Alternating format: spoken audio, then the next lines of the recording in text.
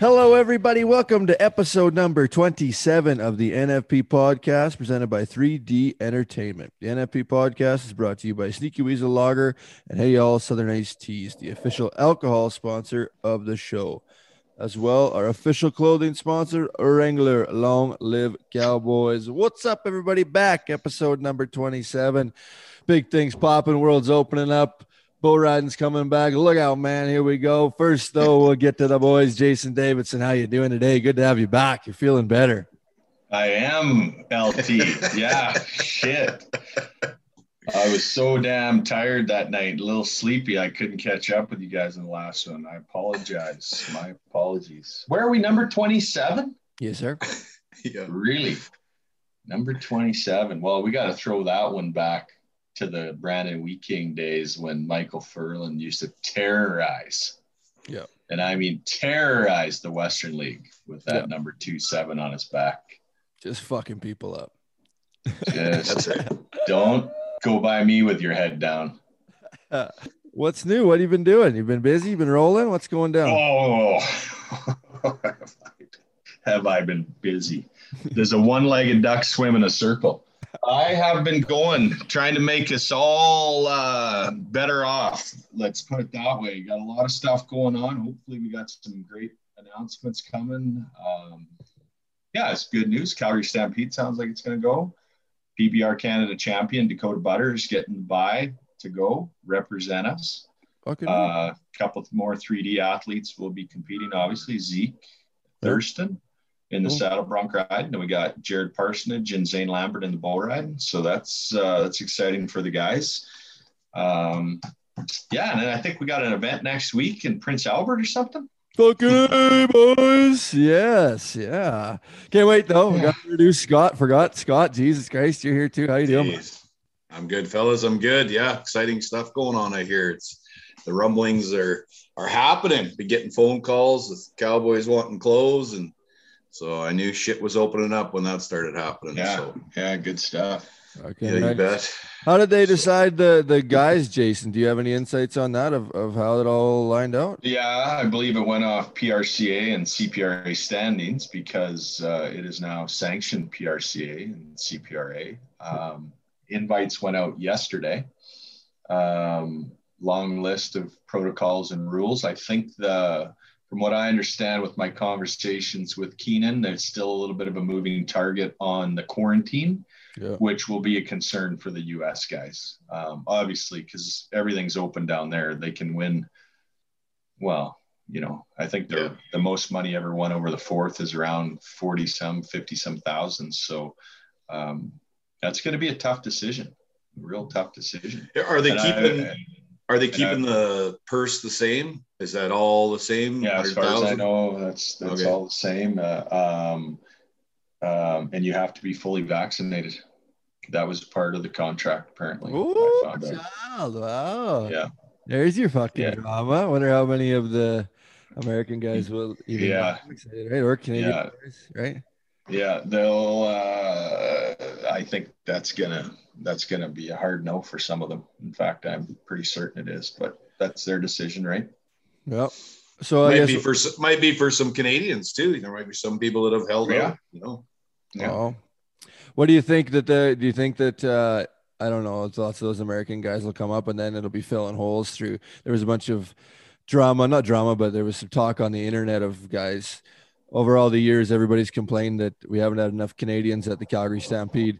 And now there's the complaints that it won't be as good of a rodeo because it's all Canadian guys. So everybody just wants to bitch about something. But I could see it being a lot of tons and tons of Canadian guys going down the list. Huge opportunities for even young Canadian guys to get into the Stampede that maybe never would have had that opportunity before if lots of the American guys can't come up.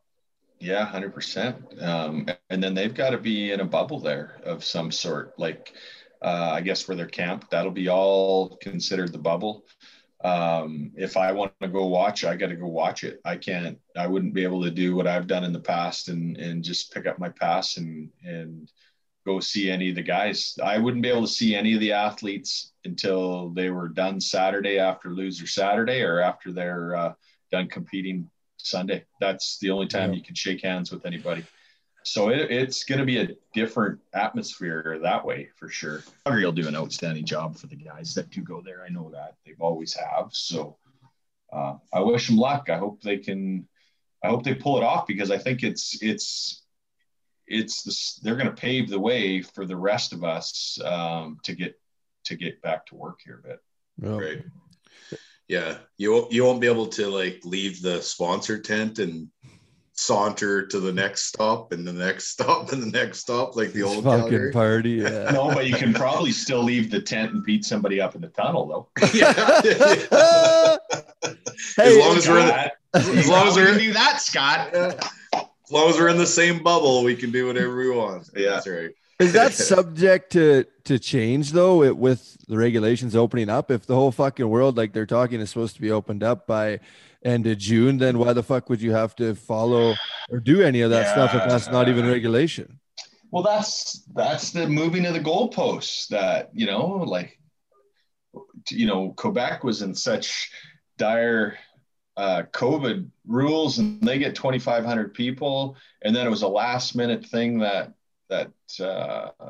Toronto could have 500 healthcare workers that had been dual vaccinated, like had both shots. And now I believe Winnipeg's going to let a handful. I think it's the same model as Toronto. It's no shit. Frontline workers, healthcare workers with 2 shots. So and as much, or we're appreciative of the healthcare workers, but like you said earlier, Tanner, everybody wants to bitch about something. Now people are mad because why should those 500 be able to go and we can't go here and we can't see? So here we go again, right? Mm-hmm. Fucking world, man. Fuck. Oh god. Well, hopefully it gets cleared up. So that'd be good. And fucking more drama with the Calgary Stampede as well is the cancellation of the Chuck Wagons. Holy fuck! There's some uproar. Did you see? I think it was Kurt Bensmiller did an article, and he mentioned Keenan's name right in it, which is no kidding. Yeah. Oh, I don't know if I saw that. Is that I read the first one where they felt that the rug was pulled out from underneath them. I think those were the exact words. That the first they had heard about it was in the news release or the press release. They hadn't had any word from their management or leadership on it. But no, I didn't. Is that a second one that come out then? There's a few. There's a bunch. They're all obviously in an uproar. That's probably how most of them make their living throughout the year. Correct. Oh, well, yeah. And they'll be huge for sure. And they'll be kind of careful, I guess, on how they're wording stuff, because that's all an invite, right? Mm-hmm. You wouldn't want to voice your opinion too much, or you might never go back. You'll end up like Don Cherry. Yeah, Rob Smets end up like Smets. Right, yeah. the Mickey Mouse outfit. Yeah, that's right. What do you guys think of that? Of the the reasoning behind the Chuck Wagons not going? It can't be COVID related because they're going to try to bubble the other stuff. What do you guys think that the actual reasoning behind it was? No comment. Yeah. I'll go with him. You know what though? You talk about a blow to the drivers. That's a blow to the Stampede's bottom line. Fuck, that's huge. The Chuck Wagons are bigger than the rodeo, really, for fan base capacity. And all. Yeah. I think, and you can correct me if I'm wrong, Jason, but I think with the wagons, it was just going to be too much to choreograph. Do you think that's? I hope that's what it is. I hope that's what it is, and I hope they haven't succumbed to the animal rights act. Right. That's what I hope. Calgary's done an excellent job with that over the years. I've been right in the middle of it with Keith Merrington for several years when I was working with him out in front of the chutes. So, we always talked about what was going on, and that was never an easy job ever. Yeah. They face a lot of backlash when a horse goes down, or even in the rodeo if a horse goes down. Sure. Oh, yeah. Well, let's face it. The last year and a half has been an animal, as far as our industry is concerned, has been an animal rights activist's dream, right? Like they've probably been just bored. There's been nothing to fight. Yeah. But hopefully they weren't loading ammunition I wouldn't want to say that. Sorry. Hopefully they weren't getting their shit in order and coming back stronger than ever, right? But yeah, I don't. you're right, Scott. I hope that's all it was the fact that they didn't think they could keep that contained. But unfortunately, I'm not buying it, because the Calgary Stampede moved mountains in 2013 to have that rodeo. Yeah, I was there. You guys were there. It was amazing what they did to deliver that product to the city and to the world. Yeah. So I don't know. I hope it's a case of that, because, we grew up when we rodeoed, all them good rodeos we did, Strathmore, Ponoka, Grand Prairie, Calgary. I love it. You go to Grand Prairie, you'd fight bulls in front of 300 people, and then you'd be drinking with 3,000 at 6 o'clock when the wagons started, right? Yeah. And you got relationships, with the Glasses, the Dorchesters. We used to hang around the barns with those guys. They're good people. And they're passionate about what they do, and like us, they never got to race anywhere last year. We at least got to do a little bit of work. They did nothing. Yep. And now what do they got to look forward to? Well, they're out training and feeding those horses. They're investing time and money into what they thought was going to be their first race back, and now they're not. I wonder if that's a part of it too, is that they haven't been racing, so they were worried that the horses might ready. That was brought up, but I think Kurt, like he said, we've been exercising. Like there's always a first race. Yeah, and we're ready for it. So valid point. Oh, cool. Yeah, I think it was there was a lot of guys banking on it and maybe passed up some other opportunities to train horses, especially for that. And I think that hurt. This one hurts. And then with Ponoka yesterday announcing to not necessarily cancel, but to push back, there again, that was possibly another race that they could have been in. So yeah, I feel for those guys. You know what? They got a lot invested in their rigs and their horses. What's going on with Ponoka? I didn't see that. Ponoka Stampede postponed. I just saw that this morning. Really? Yeah, postponed. Yeah. Indefinitely. Don't quote. Or what did it say? No, they're I think they're considering going to try to reschedule, but here's what's going to happen in the fall. There's already some rodeos that have, and there's just not enough daylight in September, October to get everybody worked in there. So we'll be announcing our schedule next week, which is exciting. It's been sitting on my bulletin board here for 60 days or more. So I'm ready to get it out. We're in good shape. Saskatoon's on sale. Okay, out of the gates like a champ too. Nice. We're up 70% on ticket sales. So that's telling me that people are ready to get back and elbow to elbow and have a beer in the seats and cheer on some good PBR Canada action. Yeah. Wait, Jason, don't keep pumping it up like that. Tanner was going to jump out of his chair and make a round with it there. I see him. He's ready to fight one already. I'm just ready to get to the long I might just make a round out of one too. Just a muley though. It's got to be. Yeah. An older one. Sneaky Weasel Lager. If you're looking for a smooth, refreshing beer this weekend, grab yourself a Sneaky Weasel Craft Lager. This mildly hopped craft lager delivers a bold 5.6 ABV, but goes down crisp and clean. This beer pairs well with any bull riding celebration, fun in the sun, and good times with friends. This beer is available across all of Western Canada. Sneaky Weasel Lager, the official beer sponsor of the NFB podcast. Boys, will be smashing those here in a week or so. Tanner Byrne Invitational. Byrne.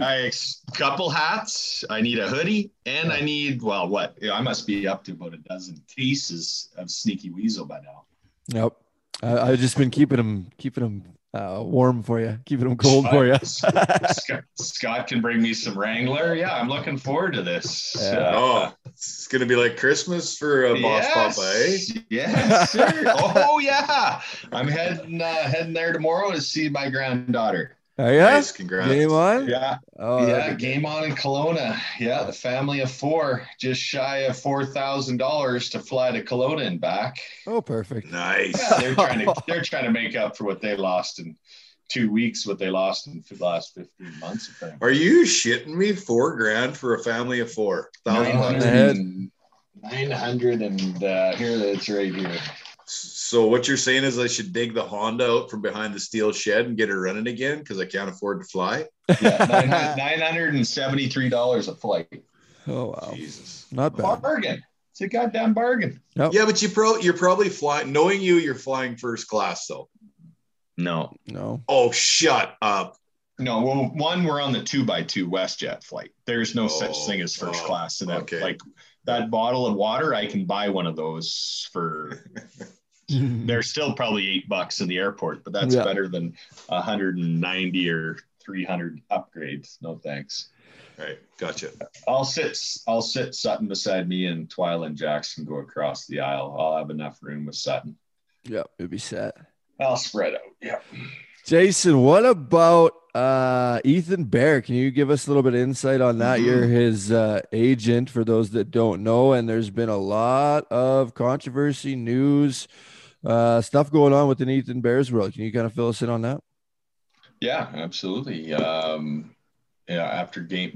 During game 4, his girlfriend, Lanesia Ned, manages. I work closely with her because a few of our endorsement deals, like the Chevy Good Deeds Cup and whatnot, requires Instagram posts and whatnot. And Ethan deleted most of his social media here probably in the last 6 months, which is good. I strongly suggest all athletes do that, especially in hockey markets like Toronto, Edmonton, places like that, because the fans are ruthless. But this wasn't about fans making comments online for the whole world to see. These were direct messages to Ethan's Instagram account that were live while the game was on. I was watching the game and Lanesia forwarded it to me, and it is just very tasteless, ignorant, immature. I don't even know what the exact word I would want it,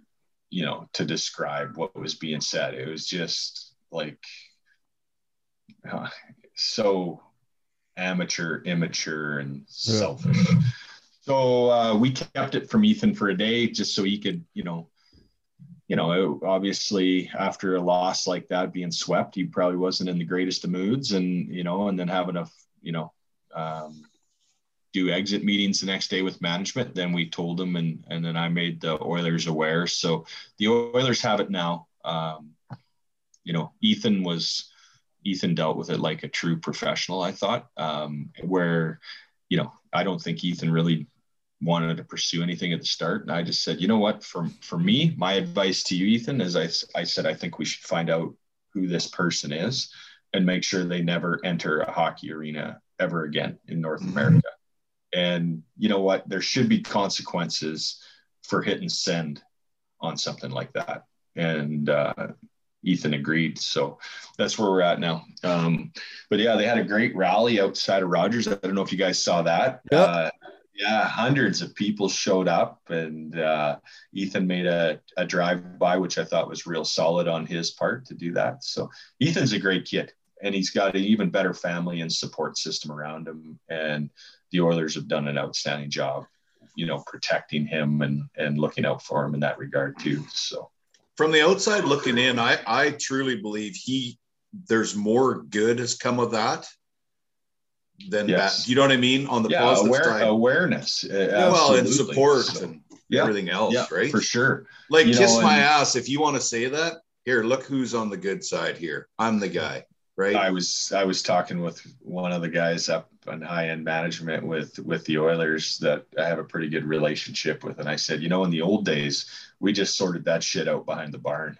And that's what, if there was more of that, like one to the teeth or one to the nose, I think there'd be less brave people behind a keyboard typing that shit. That's what social media has done. It's allowed people to be cowards behind a keyboard, which, that shows your true color. I know we've had a few good talks with our kids about this. That stuff you can't take away. When you hit send, it's out there, and you don't want that coming back to haunt you for forever. It's out there. Like this person that did this, he could be, who's going to employ that person? Who would take that on? Who would take that person on and that headache if somebody knew that company XYZ just hired the guy that was sending the racial slurs to Ethan Bear. They'd get roasted. Yep. Oh, yeah. I was kind of confused at the start there. It was definitely a fan. It was not internal. Like, it wasn't happening on the ice, right? It was someone from outside. Yeah, it was a direct message to his Instagram account. So it would have been somebody at home watching it on TV, because it was, like I said, I had it on my phone, the screenshot before the game was even over. So, it's just not fair. It's and racist comments towards Ethan. Correct? Yes. Yeah, racial. Yeah, and it's so tasteless, amateur, immature. Like, again, I'm struggling with the right word. Disgusting. Yeah, filthy, the word. Mind-blowing that people fucking want to have the time to fucking sit there and type that shit out like their fucking opinion matters. Like you said, if Warriors. If people put a quarter of the effort in that any of these professional athletes, any athletes we represent, let's say, for example, no matter what their skin color is, because I don't look at, there are guys, there are clients, we go to war for them in negotiations, no matter what their last name is, where they're from. If these people put in a quarter of the effort to succeed at something, the world would be a better place. Yeah. Exactly. But they can't. They're fucking failures. There, I said an F word. That might be the first one on this podcast I've ever said. But that's what they are to me. They're complete failures, and they deserve exactly what they're going to get. It kind of gets me warmed up, because it's my job to protect these guys, as best you can. And when the sacrifices made, I've represented Ethan since he's 14 years old. So we got a pretty solid relationship, and I've been there through the good times, the bad. And I know how much his family supports him, how much Lenasia supports him. And they don't deserve that either, because it's not just Ethan, it's his teammates, it's his organization. And most importantly, it's him and his family. Yeah, exactly. That is a good conversation to have with your kids as well. But with what you put out there stays out there forever. So you're 30 years old. Somebody's looking you up or tries to figure out who you are, and they see a post or a tweet that you made when maybe you were 18 or 19, you're a total different person, right? Like, life changes. Our opinions, mindsets, everything changes. But when it's on that internet, as soon as somebody reads that, that's what they think you are, and that might've been 10 years ago, 15 years ago. And you might not feel that same way, or, you just put something stupid out there. Well, that's fucking seems like yesterday to the person that's reading that. Right. So, and not just social media, LT, it's, I'm not going to bring the kid's name up, but Arizona they rescinded a draft pick because of some bullying incident that happened 3 years ago. Yep. Right. So the kid gets drafted. He thinks he's part of the Arizona Coyotes organization. Somebody comes forward about a bullying incident that was, you can read about it, and you're done. Yep. You're done. I won't say names on it, but I know lots of times when I doing PR and promotional work for the PBR at the highest level, there was a time when a guy was supposed to go to the top of the Space Needle and do a promotional event up top there in Seattle, and the people that run the social media for the Space Needle went back in this guy's history and found it was just a retweet, but it was something about Barack Obama being president, and it was like 8 years earlier, and they kiboshed him, wouldn't let him. Yeah, wrong town to do that. Yeah, wouldn't let him be a part of the. Well, the arena is going to be called Climate Pledge Arena. So yeah, I would stay away. This was a long time ago. Yeah, I would stay away from any Republican comments in Seattle. Yeah, but there has been lots of guys throughout the years that will be lined up to do something, and then they won't be able to because of something that is indifferent from what that company believes in or talks with. And you just got to be really, really careful of what you're doing, or else fucking, if that's what you're going to do, there's lots of guys that do that are just, say what they want to say and suffer the consequences from it. So yeah, it's a new world fucking shit that everybody's trying to figure out what the best way to go about it is. But racial comments are never fucking okay, ever fucking okay, especially direct messaging, like trying to really hurt somebody, like that takes a fucking bad. Terrible human being. Yeah, exactly. That's why I find it's better if you don't know how to retweet or forward, and you got to get your kids to help you, and they're like, what? And I'm like, yeah, well, see, there you go. It only takes one screenshot from the wrong person, and you think you have it deleted, and it'll come back to haunt you. Yeah, for sure. Always there. I think our prime minister's got a few of those. Yeah, he seems to get away with it. Blackface, every fucking thing he seems to do, he seems to get fucking pushed under the rug for some reason. So, who's coming up today? Who do Luke we got? Snyder, Luke, the man, the Iron Man. Yeah, what a great human! What a great human! Always enjoyed having that guy in Canada. Just a true pro. Yep, full-fledged. You know what? All our kids listening, there's the role model for you. We've had a few of them on this episode. But for me, Tanner, you'd be just a kid when Luke was coming up here competing. Scott, I got to share a locker room with him when I was 18, 19. I got to spend some time with him. I would definitely put him in probably the top 3 to 5 ambassadors for the sport. Yeah.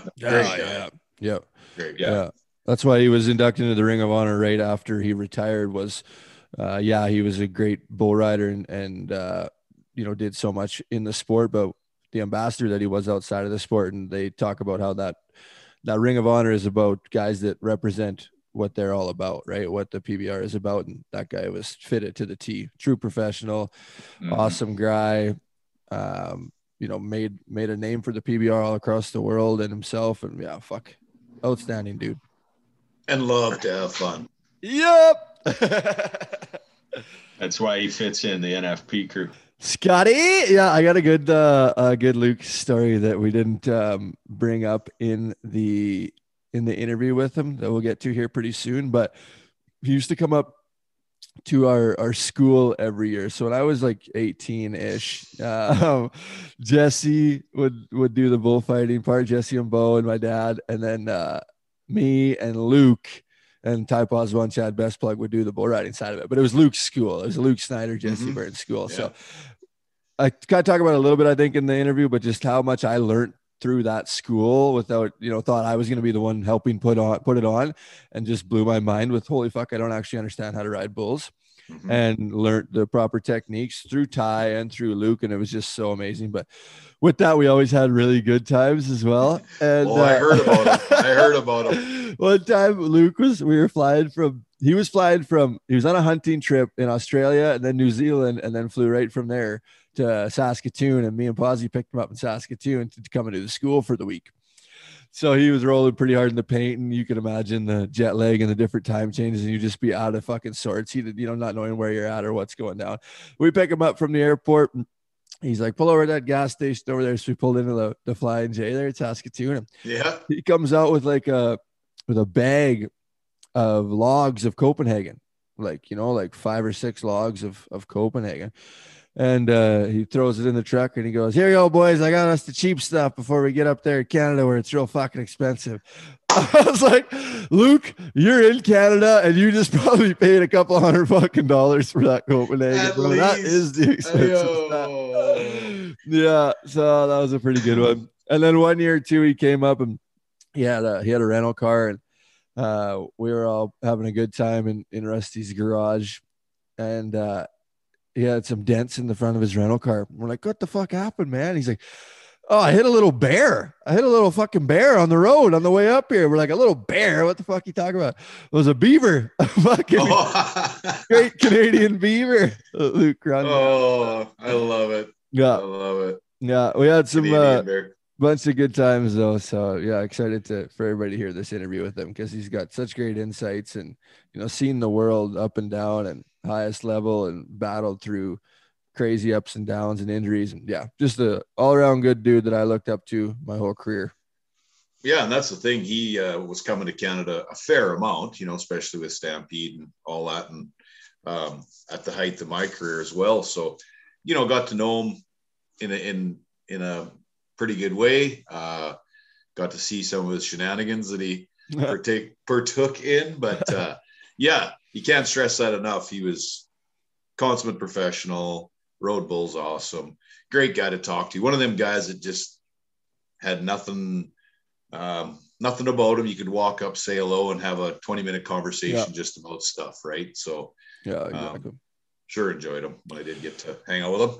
One thing we talk about in the interview that we'll get to here is the Alaska stories that get brought up quite a few on a few of our different podcasts with JB and Jesse, and those guys had a blast when the PBR went to Alaska for a couple of weeks. The PRCA went to Alaska last weekend. Yeah. Looked cold from the videos that I seen. Looked like it wasn't too warm, but pretty cool to see an event going on up there. Roscoe Jarbo takes the win on Rama Boots Chrome for 90 points. So hopefully that went good and they can keep that going up there. So I just ironically got off the phone with Dennis Halstead. He was up there entertaining. They actually had 5 ounces of gold in the bonus round for your bull in the extreme bulls. And Roscoe bucked off, didn't win it.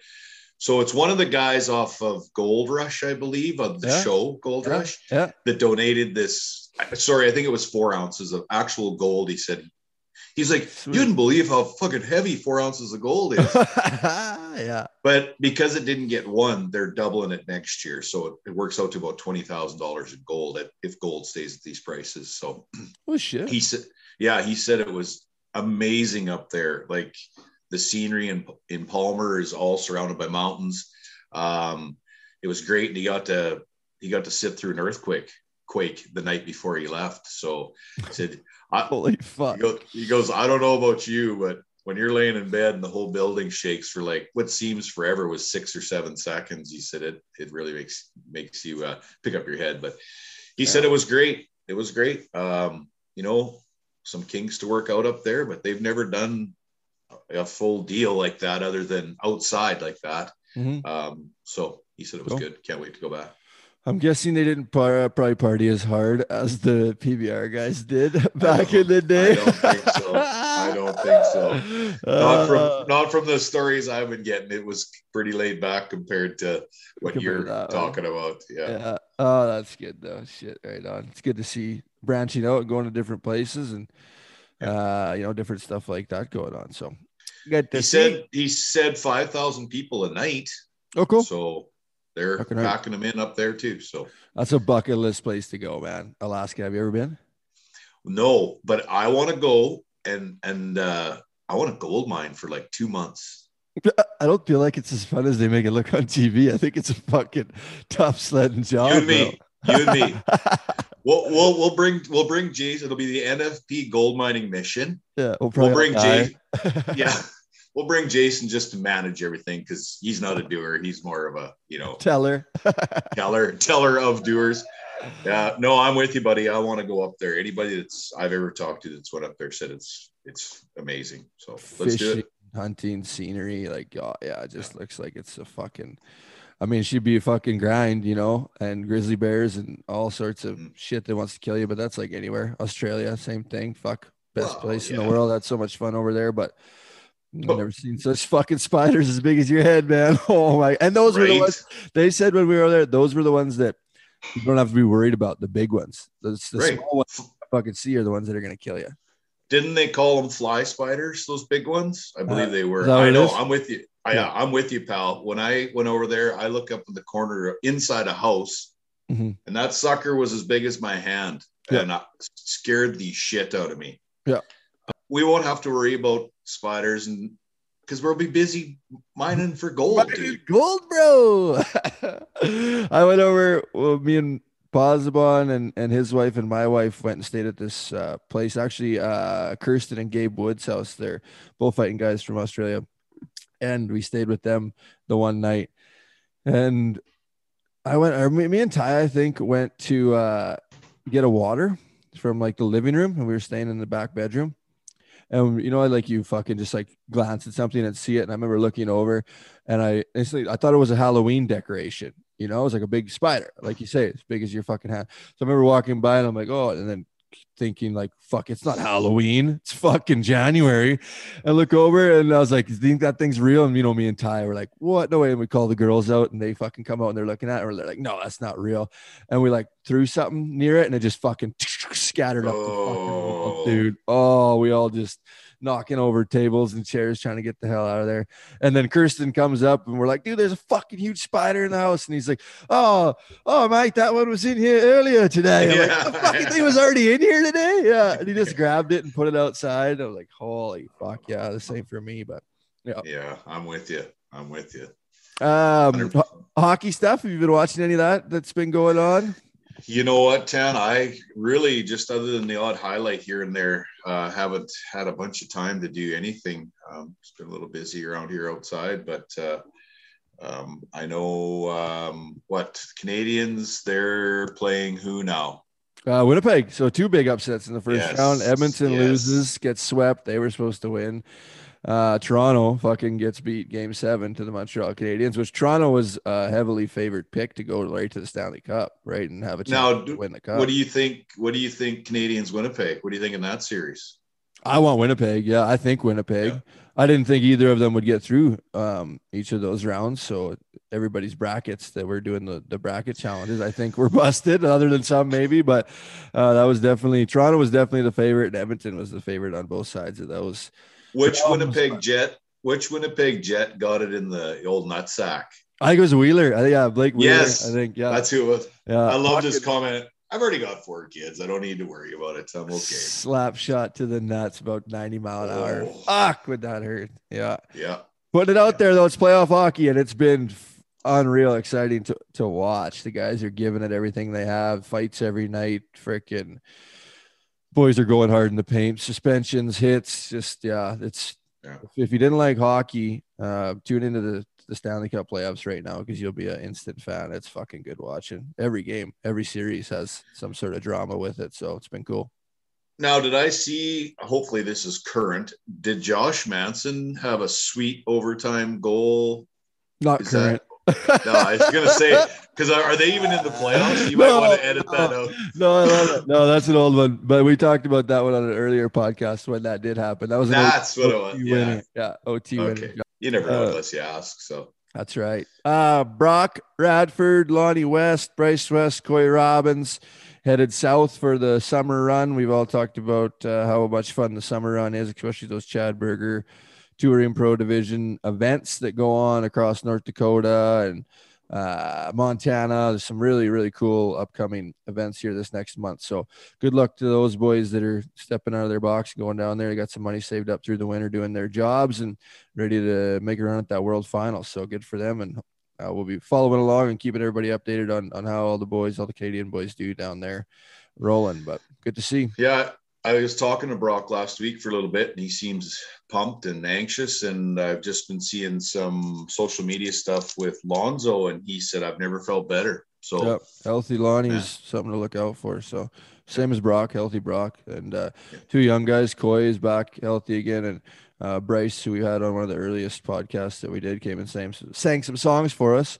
The youngest member of the West family, same thing, has been a lot of injuries. So hopefully we can keep those boys healthy, and sky's the limit for them. So good for them. Logan Beaver as well, kicking ass, going down. Lots of guys, Riley Gagnon.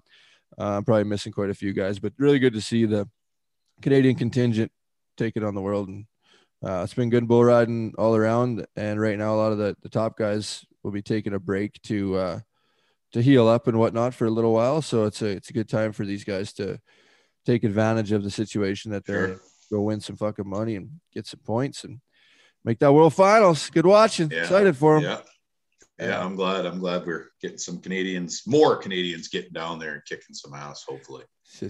So by the time the next one comes out, we'll have our bull riding Tanner Byrne Invitational presented by NFP Entertainment. That's going to be kicked off on June 10th, next Thursday. So we'll keep everybody updated on how the events go with that. It's been fucking cool, man. It's been hectic. It's been busy getting everything lined out and making sure we're following all the protocol. We have some really special guests that I can announce, not this week, but once it's over, I can announce who's going to be in attendance.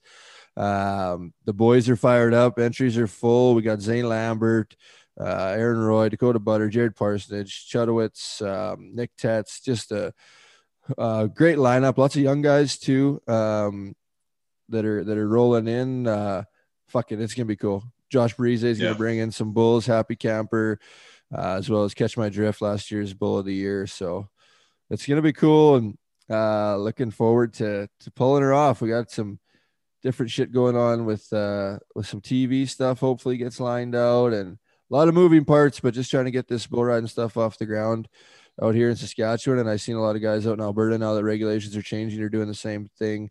Was just trying to get shit rolling. So some fucking bull riding action, baby. Some PBR. Yeah. I know all your hard work's going to pay off here. It's going to be an outstanding event. And the more, like you said, the more that you do and everybody else starts doing, the more it looks good. And we can just continue to get back to a normal life. So yeah, I'm excited. Yeah, exactly. So, and with that, Father's Day is just around the corner, and you probably need a gift for your hairy dad. Make your dad proud this year and get him and yourself the Manscaped Lawnmower 4.0. You heard that right. The Lawnmower 4.0. Get 20% off and free shipping with the code NFP20 at manscaped.com. Imagine surprising your dad with a sleek, well-designed, and optimized body hair trimmer that says your balls will thank you on the box. Their 4th-generation trimmer features cutting-edge ceramic blade to reduce grooming accidents thanks to their advanced skin-safe technology. This upgraded trimmer includes a multi-function on-off switch that can engage a travel lock. This is a great feature if your father or yourself do a lot of traveling. They also have other amazing products like cologne, crop mop ball wipes, crop reviver, ball toner, and crop preserver ball deodorant. Get your dad a gift that you know he will use.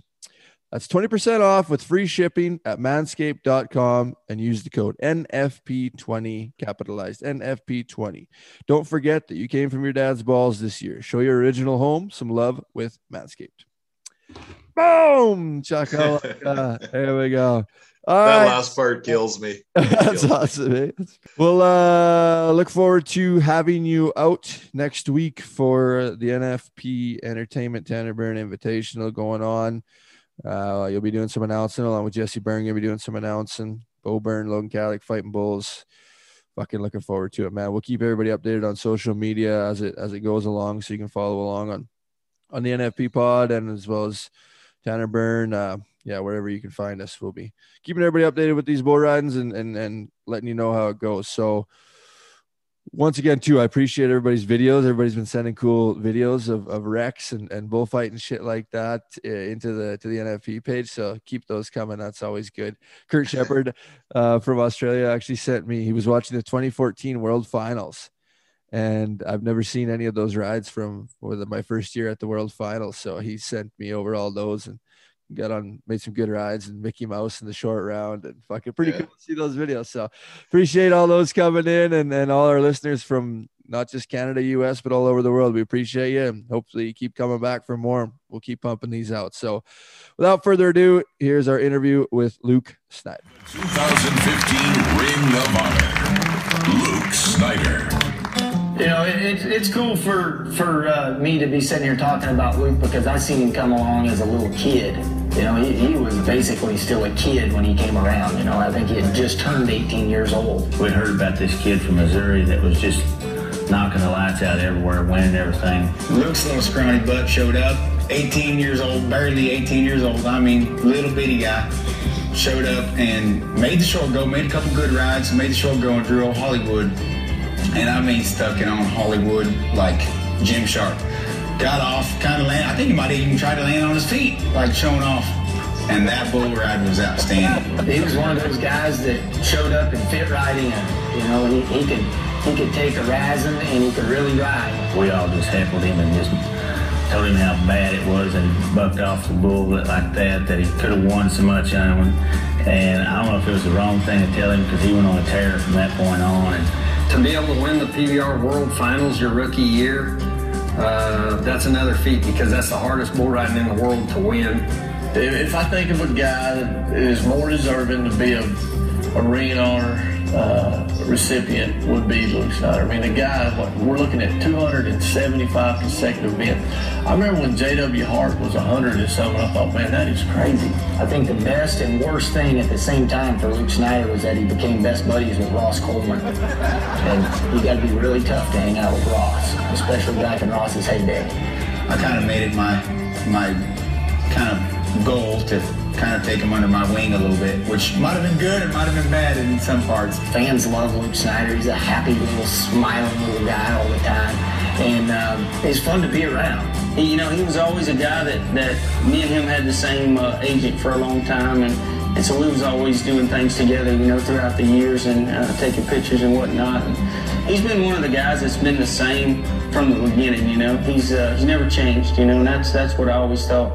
I always thought good of Luke for that. He was the first guy to win the very first Last Cowboy Standing, and that was a moment that I think is kind of burned in everyone's brain.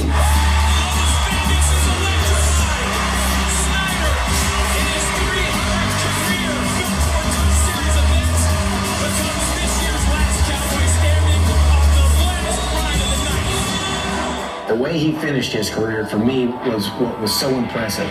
He was riding at the end of his career like that 18-year-old kid I met in Fort Worth, Texas that rode Hollywood. He's just been a great ambassador for our sport. He's well-spoken and well-mannered, and that's what this award's about, is not just your riding, it's how well you represent the sport. And there's probably not a guy in there that represents it any better than Luke. He dang sure is a character, and he knows how to. Obviously, he rode so great for so long and won so much money and won the World Finals. Now today, seeing little Ollie and seeing Luke as a dad now, and the way things have changed, but it's been awesome. He's got this beautiful little girl, Ollie.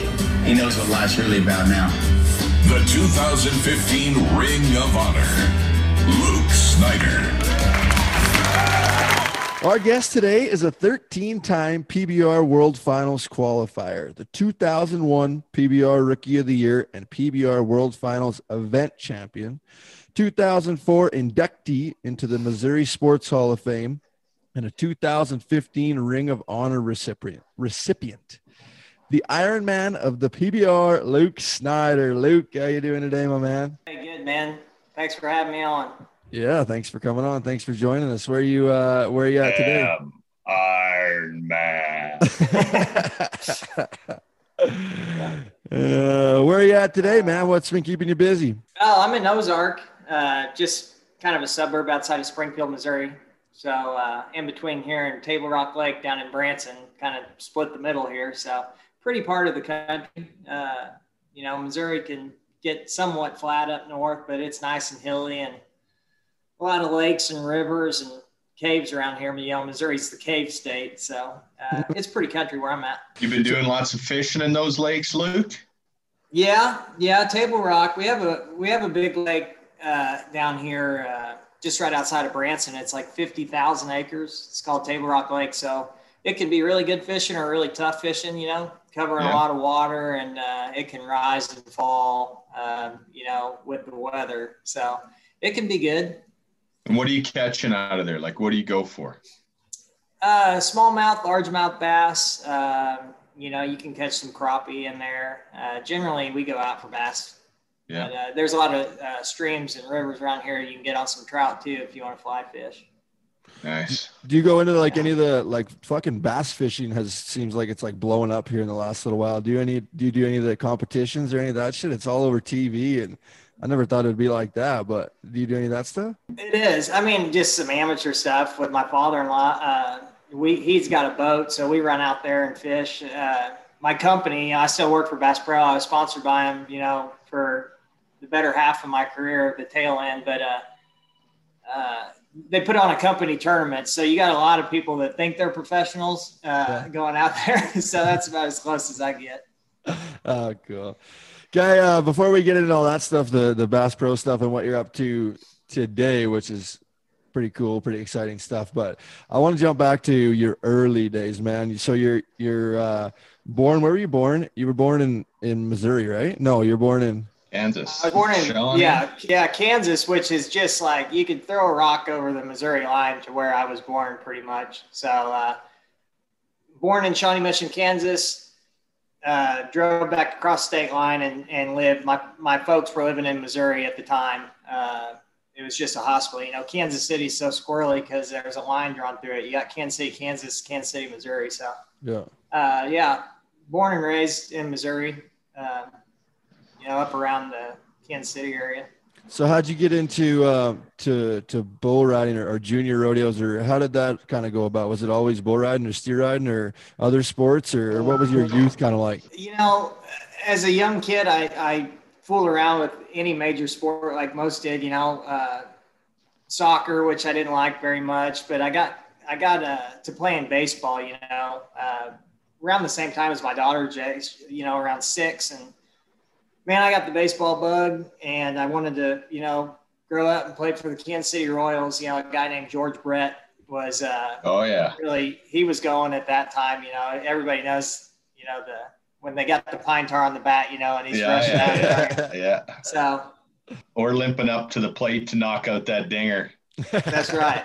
Yeah. He was the man. And then, you know, it took a turn in 1995. So, first of all, you guys got to realize I had zero rodeo background. My dad was a full contact karate guy. He was a 3rd-degree black belt.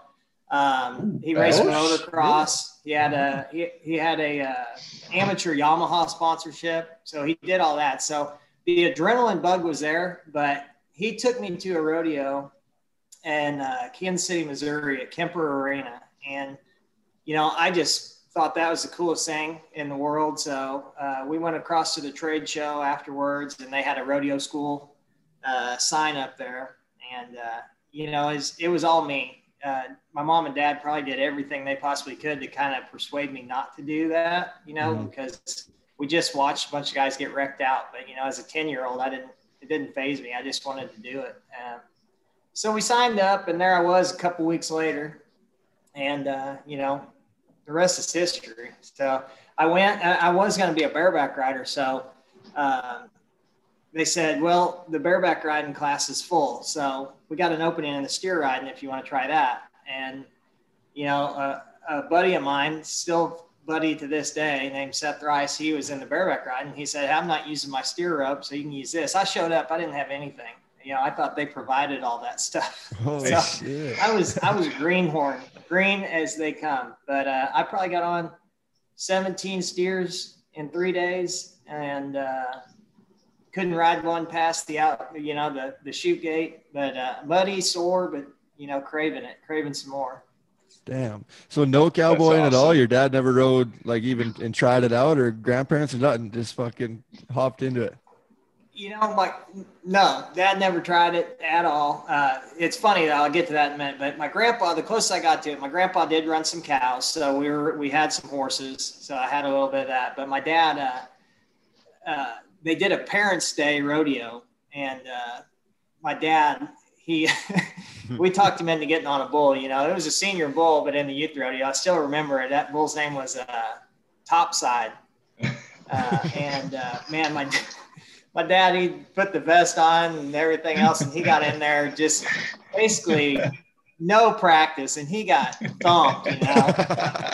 Big old bruise all the way up his leg, up his back, you know, and he's a millwright at General Motors, so he had to limp into the office that Monday and climb up on a crane, you know, just sore. His buddy's like, what the hell happened? He's like, oh, you know, I got bucked off by a bull.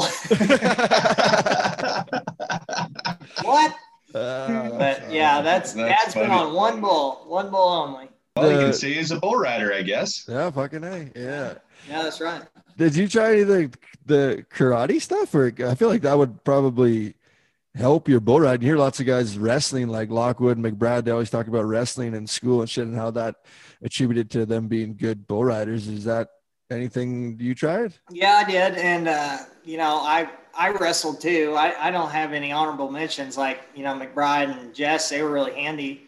But I did it, you know, my freshman year in high school, I did a full season of wrestling. Just, you know, I was starting to get on a lot of more amateur bulls. I did it more for like the cardio and the mat work and training, you know, it kept me thin to win and, you know, flexible. And then I did about a couple years of just in the karate class. I never did the tournament stuff like my dad, but I just did it more for the workout, because both of those sports will kick your butt. And it's a different mentality, you know, because same mindset. It's you against somebody else that wants to win too. So it's the same aspect. It's not a team sport. It's just right. You out one-on-one. Yeah. Did you ever get to watch your dad just absolutely whip someone's ass? Right. I did, but I was too young to remember it. But there's old VHS tapes. No, I mean out behind the bar, not on the mat. Like, do you ever get to see him just undress somebody outside the bar one night? No, I've seen him. My dad's pretty collected. He's pretty collected. But I know just from his tournament days. I mean, you never want to poke the sleeping bear. So that was definitely a guy. He was a badass. He kind of hugged the monster, I guess. My buddy Chris Douglas had a book. He always get a temper sometimes. You guys know him, but I found a book one time called Hug the Monster. I'm like, what the hell's Hug the Monster? And it was like a self-help book to control your temper. Tanner could have used that in his late teens, early 20s. Still could. Yeah. So you obviously had to be good at what you were doing, or for your parents to not really have any idea of how the sport really ran, and then to support you the way that they did, correct? Or were you always, like, right from the get-go? Obviously you said you didn't ride very good steer riding, but where you started riding bulls and stuff, junior bulls, were you pretty good at it? Is that why they supported you, or why'd they really let you keep doing that if they didn't really know anything about it? Yeah, it's just they thought it was going to be a phase and run out. I think, it's like kids get hooked on stuff when they're really early like that, and it fizzles out and you go on to other stuff. But we found a guy down the road that he was a really good guy to get linked up with. They had every Wednesday night they roped steers, and after it was over, he made a chute for me and some other local kids, and he just run them in until there wasn't any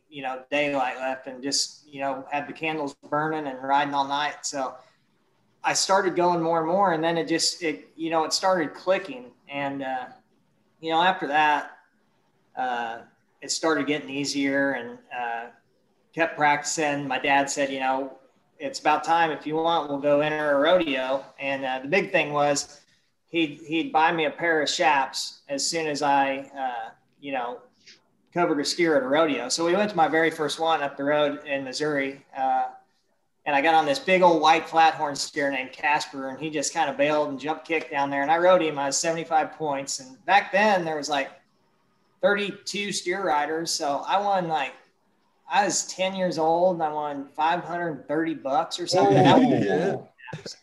Never worked a day in your life since, did you, buddy? I said, I'll never see another poor day in my life. This is it. This is what I want to do. My dad got the bug too, because we started traveling around the 4 states. So he'd bail me out of school half day on Friday. He'd get out of work half day on Friday, and me and him would just hit the road. My grandparents would take me half the time, my mom and dad, and we'd just go, Missouri, Arkansas, Oklahoma, tips of Texas. And it was fun for us. We had a lot of bonding time, and, we got with some good folks that really kind of put a foundation in front of me to where I didn't burn out too quick. So rode steers for a long time. And then I progressed at 13. I joined this association that was strictly junior bull riding. It was called Buckhorn Youth Rodeo Association. Don and Larry Gross. And these guys were outstanding. And they had just perfect bulls that would just jump and kick. They had big fat backs, but they would just jump and kick and, maybe turn back, make a couple rounds and start getting the hang of that.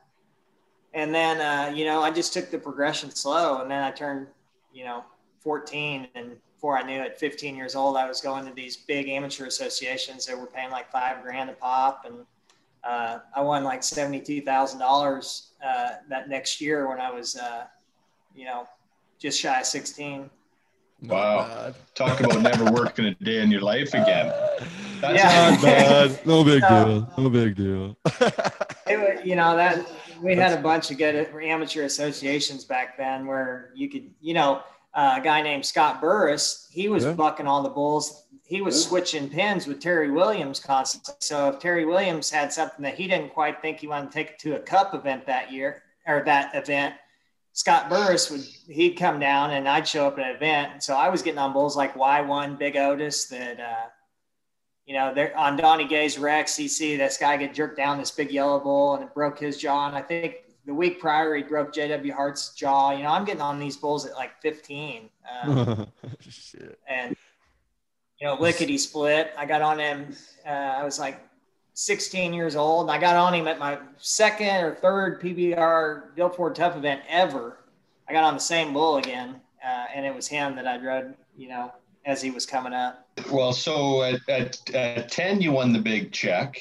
At 16, you win 72,000. Then you crack into the PBR. You were an 18-year-old into the PBR, your first finals, correct? Yeah, well, I got a birthday in October, so I'd been 19 for like a month. No matter. It's still pretty impressive. then you go and win the world finals. Like, wow, what a career. Yeah. You know, back then I was just so young that when I got out there, I didn't think it was supposed to work any other way, really. I mean, I went out there the year prior, and I was a spectator at the finals. Guy that grew up around me had made it that year prior. So I went out there with him. I got behind the chutes, and I think Jerome Robinson was kicking me out behind the chutes because I didn't have a pass or something too. But it was funny because I don't know. When I went out there my rookie year, it wasn't like all these flashing bright lights that I didn't know what to think because it was familiar to me from being out there and being around it. So I don't know. I just felt a big calm out there. I was riding with a bunch of the guys that I looked up to. What was cool about that era I was in, you know, every era has great guys, but my rookie year was like the last year or the second to last year of guys like, I mean, I was in the locker room riding with Jim Sharp, Gaffney. I was still putting on his chaps, you know, he had his yellow and blue chaps there. I got pictures of me on bulls out there with Ty standing on the bucket chute with his chap, just, you know, classic photos like that. And Owen Washburn, all those guys. It was really cool being in that era because, you know, it was just neat. I was just awestruck. And, you know, they kind of took me under their wing too. They razzed me hard, but I loved every minute of it.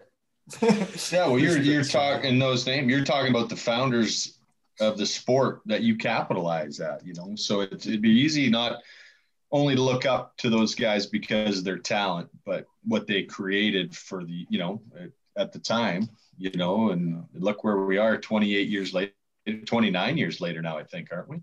Pretty impressive. Yeah.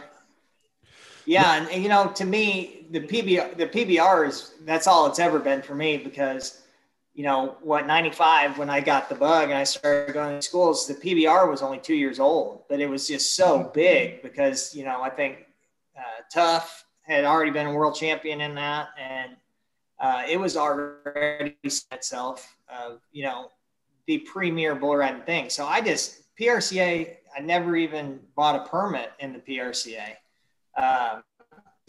My whole entire focus was PBR, and everything I did was to work towards that. And every single bull I got on in my entire professional career was at a PBR event. So, yeah. For 13 years, I never got on anything but a PBR event, which is pretty neat. Yeah, that's and in how many different countries? Canada, U.S., Australia. Yeah. Brazil. I never made it to Brazil. I went to Mexico. Run Chihuahua. Yeah. How many trips to Australia? I went down there like 13 times. Yeah, I love Australia. Does Glenn Young got like a trophy or a street or an arena named after you yet? I don't know if he does. He, you know, Australia is such a really cool place. It's like, I don't know. Did you ever go down there, Tanner? Yeah, bro. Yeah, I went with you. The year That's right. The year you retired. Yeah, we tore it up. I just having a tough time remembering shit. Oh, dude, that's probably why Luke liked it so much. I know that's why I liked it too, because it was just a great time. The people are like Canadians, kind of in a sense where they, you know, it's just like, let's smash as many beers as we can, and you got to get on the time zones, right? So like the time zones are so fucked up, and the plane ride is so long, so you kind of just, well, Luke, you were the the leader that told me, you just booze as long as you can until you fall asleep and wake up the next day, and then you're on the right time zone again. And we live by that. Yeah. Oh man. Taking advice from the veterans, eh? Those are the young days. Yeah. Man, that's funny. You know, speaking of places I've been, I don't know if you guys know this, but something really before all this went down. Oh, it's been a couple of years now, but Beijing, China. This big businessman down there, he gets a hold of Ross Coleman's cousin. She's done some work down there. She's like a fantastic designer. So she does big scale projects. So this guy wants to build a honky tonk bar at the top of this sky high building in downtown Beijing. And he wants a real cowboy to come there and entertain, cut the ribbon, teach everybody how to ride this bucket machine. I shoot him a price and tell him, you know, I want to sit up the front of the plane. And they said, all right. So I went down to Beijing for 4 days, and man, I'll tell you what, running around that town in a cowboy hat. I mean, Australia is one. They got somewhat of cowboy hats down there. There's real cowboys down there, and there's like bush cowboys. But when you go in China, you're the only one even with a hat reminiscent of like a cowboy. So they calling you John Wayne on the streets, or do they know who John Wayne is? John Wayne. Every single picture in that bar was either John Wayne or Clint Eastwood. Oh shit! What was the bar like? How did it turn out? Was it pretty badass? There when you left. Yeah, there'll be a Luke one at the end. It was, yeah. They did a really good job. It's called Rodeo Connection. You know, all these, they all, had these denim shirts on and bolo ties and cowboy hats and just running around. They had imported this legit bucking machine, and it was just on the ground in pieces because the guy that shipped it somehow got messed up with his passport. So I had to get out the manual, and I put this bucking machine together the night before the opening. And I'm like, I don't know how this thing might just take one kick and bolts go everywhere. But I got her put together, at least they had the hydraulic base in, but man, I've never checked in with that bar, but if I was running it, it was pretty good. But then if somebody got on the controls, I mean, I just don't know what kind of insurance they had because they were slinging people left and right. I whooped them down. And I just stepped away and I said, adios, I'm heading home. Well, you'd be the perfect guy for that, though. This kind of segues probably into another good one. You're an old mechanical bull fucking veteran with your party barn, are you not? Oh, man. Yeah, so those of you that don't know, so we had an old horse barn at my dad's house, and we found a bunch of neon signs, hung neon signs everywhere, had a legit cowhide bucking bull in there, air mattress, stage, full wraparound bar. And I'll tell you what, every time after Kansas City PBR, I mean, it was a who's who in there, anywhere you turn around, and we'd have somebody good up there playing. Sonny Ledford, Luke Kaufman, Colby Yates rolled through there. Stearns County 17. I don't know if you guys remember them. They used to play in there. That they say, I'm a fucking cowboy. I'm a fucking cowboy. That's a guy, yeah. Oh, man. If those walls could talk. Oh, yeah, I think. Yeah, I was going to say that party would start on a Sunday, and when would it end? Oh gosh, I mean, Wednesday, Thursday. Yeah, you'd wake up, there'd be somebody sleeping on the pool table, under the pool table, on the couch. Oh man, I'll tell you one time, one of the guys, this old bull rider named Ned Cross. Boy, Ned's name's come up a lot. 3 or 4 times on the pod. Yeah. We painted him up with it was ear tag marker for a calf, and they painted his face all up, and that stuff does not come off easy. And somehow that one was an especially loud night. Somehow the county cops got called or something. They come in there, all right, everybody, turn it down. They shine the light on Ned, and they're like, what in the heck? And they just couldn't help it. They started laughing, and that one cop had his buddy take a picture. Back then, it's like a flip phone. He's like taking a picture of him by Ned, and he's like, "All right, you guys just keep it down." And he left. So next day, Ned gets up and he goes to the airport, and he's still no. Somebody just dropped him off to check out, and he's in line to check in. He walks up there, and that lady's like, "No, you're not flying until that comes off." He's like, "Till what comes off?" It's always hits like that. So days after days, and you'd think that that'd be the end of it, and then another day would come, and another one would start. That's right. I've had those. It's always funny as long as it ain't you. So yeah, exactly. Yeah, and that's the truth. Luke, go back to the first World Finals though in 2001, which is long time ago. And you rode a bull in the short round named Clayton's Pet. Maybe walk us through the whole finals. Just you're probably still in high school, like you said, 19 years old. But what bulls did you ride there, and how did it kind of come to win that championship, which is the next biggest championship next to a world title, really? Well, I don't know, a lot of people don't know this, but my very first bull of that weekend started off, he came out backwards and just kind of jumped around there, and I was only like 75 points with an option, and I took it immediately. So my re-ride was a bull called C'est La Vie, Don Kish bull, and he's like a little Wolfman Acton type bull. He just jumps out there and spins really fast. So actually, I might have been 81 on that first run. Regardless, my whole week started with a re-ride, and then I had to run across the other side and get on him, I think, at the very beginning of the second section, so I didn't have a lot of time to think about it. So I went over there, and I ended up riding him for like 89, which 89. And even back then it was tough. I think that was 5th or 6th for the night. And then the next day I got on Mighty Joe Young. So he was a bull. I mean, you should always ride. You should never fall off. He was a cute little fuzzy muley, turned back to the left every time. But if you stubbed your toe, he was going to get you on the ground. But he turned back. I rode him. I think I was 88. Again, I think that wasn't until I maybe took 8th or 9th in the round that night. So finally, the third night, I had Slick Willie. Back then, it wasn't a draft or anything, but you just got what you got. But Slick Willie. So I'd had some history with him. He was a bull of Terry Williams.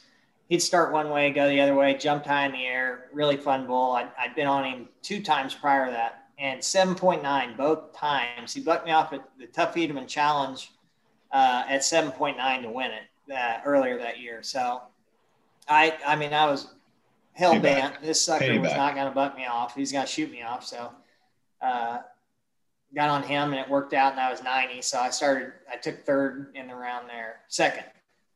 And then it went on to Clayton's Pet. No, I got on a bull called Dodge Rep. Oh, Canada. Yeah. Dodge Rep. Gray bull. Yeah, Gray Muley. Yeah. Yeah.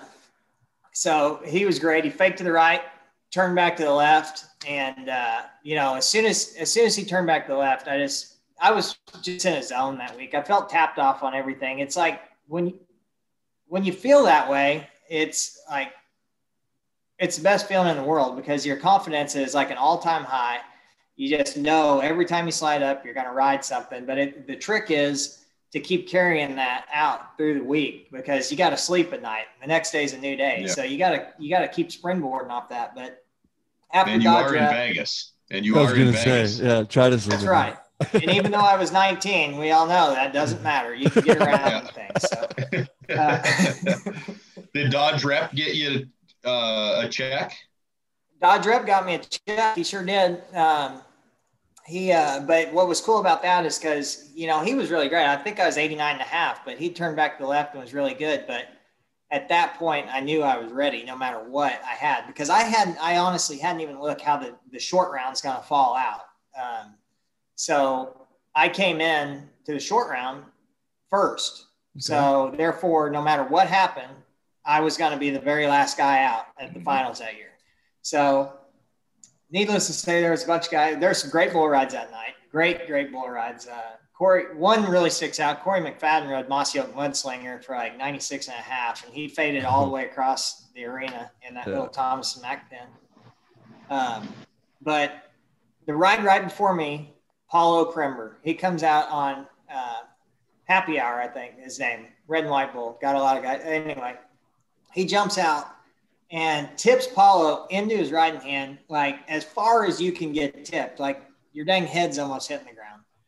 And with those ropes pulling from the other side, he hangs on. This bull's moving away from him, and he's off into his hand. It's moving away and then comes back under it. He's right back in the middle. Yeah. So he stays on. I think he's only like 83, 80, maybe 85, but he's first. So it's like, I'm on base, loaded. It's mine to win or lose. So, they're going nuts, rightfully so. He's going to win second no matter what. They're going nuts. They're waving the Brazilian flag. They rush out in the arena to him. There's like 6 people, and I'm sitting down on my bull's back, and just laser focus, and I love the fact that I had Clayton's pet. I'd never been on him. He's just this big old white mushy bull. Like when you pull your rope, your hand just sinks down into him. He's got a back on him about that wide, he'd be super hard to fall off of guys, anything worth his salt. So he came out, faked right like he does, and just around to the left. And it was just slow motion. Like as soon as he turned, I just knew, that I got him rode. And it was just like, I don't know. It was a feeling that I can't really describe. And, were you counting some money at about 6 seconds, Luke? Like, did you? I mean, I'm not going to lie. Yeah, it was going through my head, all kinds of stuff. And I was just like, you don't want to do something stupid like pull your hat off and fan him at 7 seconds or start saying this and you're thinking and get slam dunked. But it was just like a culmination of things like, here I am. This is the big stage. I just freaking did it. Jumped off, and I didn't know what to do with my hands. I think the video, I just start, doing, I don't know what to do with my hands dance, but it was just surreal. I mean, I remember Ty coming out and Justin and them hat whooping me and Ross and everybody else. So it was just, it was a fantastic. What was the check in 2001 for winning the finals? 150, or was it a quarter million? It was. It was. So I done all right in some rounds too. I don't know. I want to say I got out of there that weekend with 346. Damn. Not a bad start, as a 19-year-old set up. Still in high school. What's up? And I came home, after that weekend. It was neat. All my buddies were waiting there at my house, and we had this big bonfire pit, like half of my high school buddies half of my high school almost, and all my buddies were there waiting on me, just hooping and hollering. But one of the coolest things is they picked me up at the airport and then go through a certain part of town, and the Sonic had changed the big billboard to, congrats, Luke. So I thought that was cool. Sonic that we always went to, cool. Hey, cool. My name's on Sonic. That's awesome. Does that stand out as your biggest, looking back now that you've been out of it for a few years? Is that your biggest accomplishment, or would you say Last Cowboy Standing? What's your, looking back, your biggest accomplishment in your career? Well, I think they're both special in their own way to me. I definitely have to say PBR finals that year. I mean, that was my ultimate accomplishment in the arena, probably riding wise. But the Last Cowboy Standing to me is just like, after a roller coaster, few years of definitely not performing like I think I would, getting banged up a little bit, to come back. The Last Cowboy Standing was my 300th event. I didn't have a lick of sponsors on my shirt or anything. So I ended up winning that thing. My 300th event, I got on some great bulls, and it just proved to myself. And I think that it ultimately proved to, sponsors come to you when you're riding good. I think it proved to them that I've kind of rededicated myself to the sport and what I wanted out of it. So then it started all changing again. So it was a proud moment for me because it allowed me to finish the last half of my career like I started it and kind of go out on my terms. You said that's interesting, Luke, when you say that, not a stitch a thread in your shirts, because you had some of the biggest endorsements throughout the start of your career and middle of your career as anybody. And I remember watching Chris Shivers retire, and he had no big sponsors on him. And I'm just like, you guys, this is Chris Shivers, you know. It's kind of disappointing to me. And, you know, Tanner is working with me now in the agent business, and, you know, we sell guys on who they are and what they've done. And disheartening to see that, you know, when a guy's given that much, like yourself or Chris Shivers, and then you're, you know, at your 300th event, which that in its own right is a major accomplishment right there. And you don't have anybody that thinks that you're not that you're not good enough to be there, but they feel they'd rather be on the 19-year-old, you know, and shoot 3 instead of you and shoot 1. I never got that. I don't like that. I struggle with that with Aaron Roy still to this day. He's the only 3-time champion of Canada we got. What are you talking about? Who else do you want? Right? But you know what? I'm not the guy writing the check, I guess. Yeah. What have you done for me lately? Yeah. No, it's like that, you know, passing the torch type of thing. You know, I'm 100% with you. I mean, I think Chris Shivers, you know, he's one of the all-time legends, greatest there was. And you know, Ariat is still with him. And I think they stuck by him. And it's great when guys like that, because, you know, it's like the Rash brothers and Jack Daniels, you know, when they signed them way back when, that wasn't just a career thing. That went on. When the way they set up their deals is where that would be lifetime. You know, they're representatives and the way they set up. So it's just smart. And I think guys nowadays are way better than they ever have been about it with these sponsorship things. And, but, you know, it's what I always say. I mean, now you can make some really great money in this sport, but I'll tell you what, it ends soon. And there's another one of you right behind you. And, and that's what it is. That's just the facts of it. You know, you get, and it happens to us fast, because this is a very young man sport, and it'll chew you up and spit you out, and you just take what you can get from it while you can, and put it away, you know, as wisely as you can. You know, invest in land, whatever you do. You know, just know that you know, one day it's still a lot of life to live, a lot of great life to live, but bull riding and this rodeo thing, that is just a small chapter of what the big picture. 100%. 100%. Yeah. Did it take you a while to realize that, Luke, after retiring? We talked to a lot of guys on this pod, and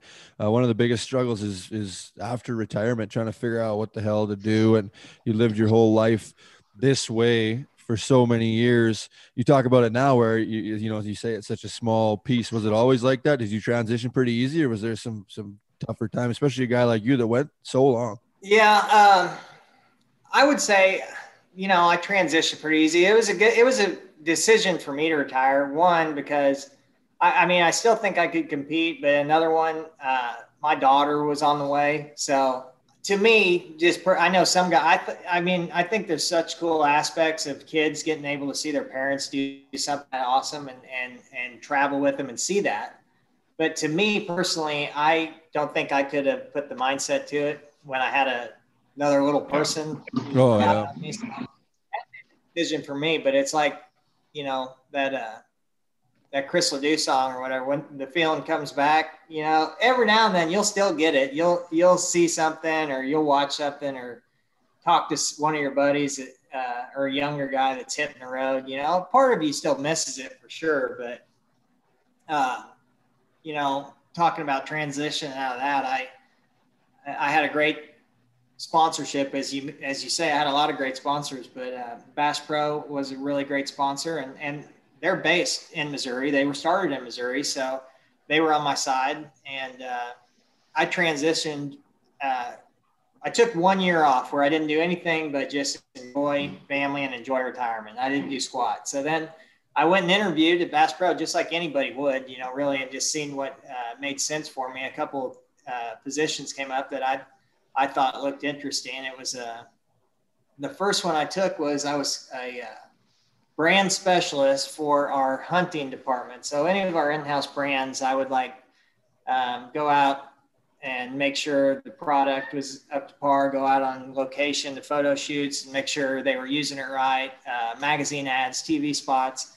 So I learned a lot there. I held that for about a year. And then I went into a marketing role. I started as a marketing specialist, and I kind of just worked with our sports partnerships and some of our national partners.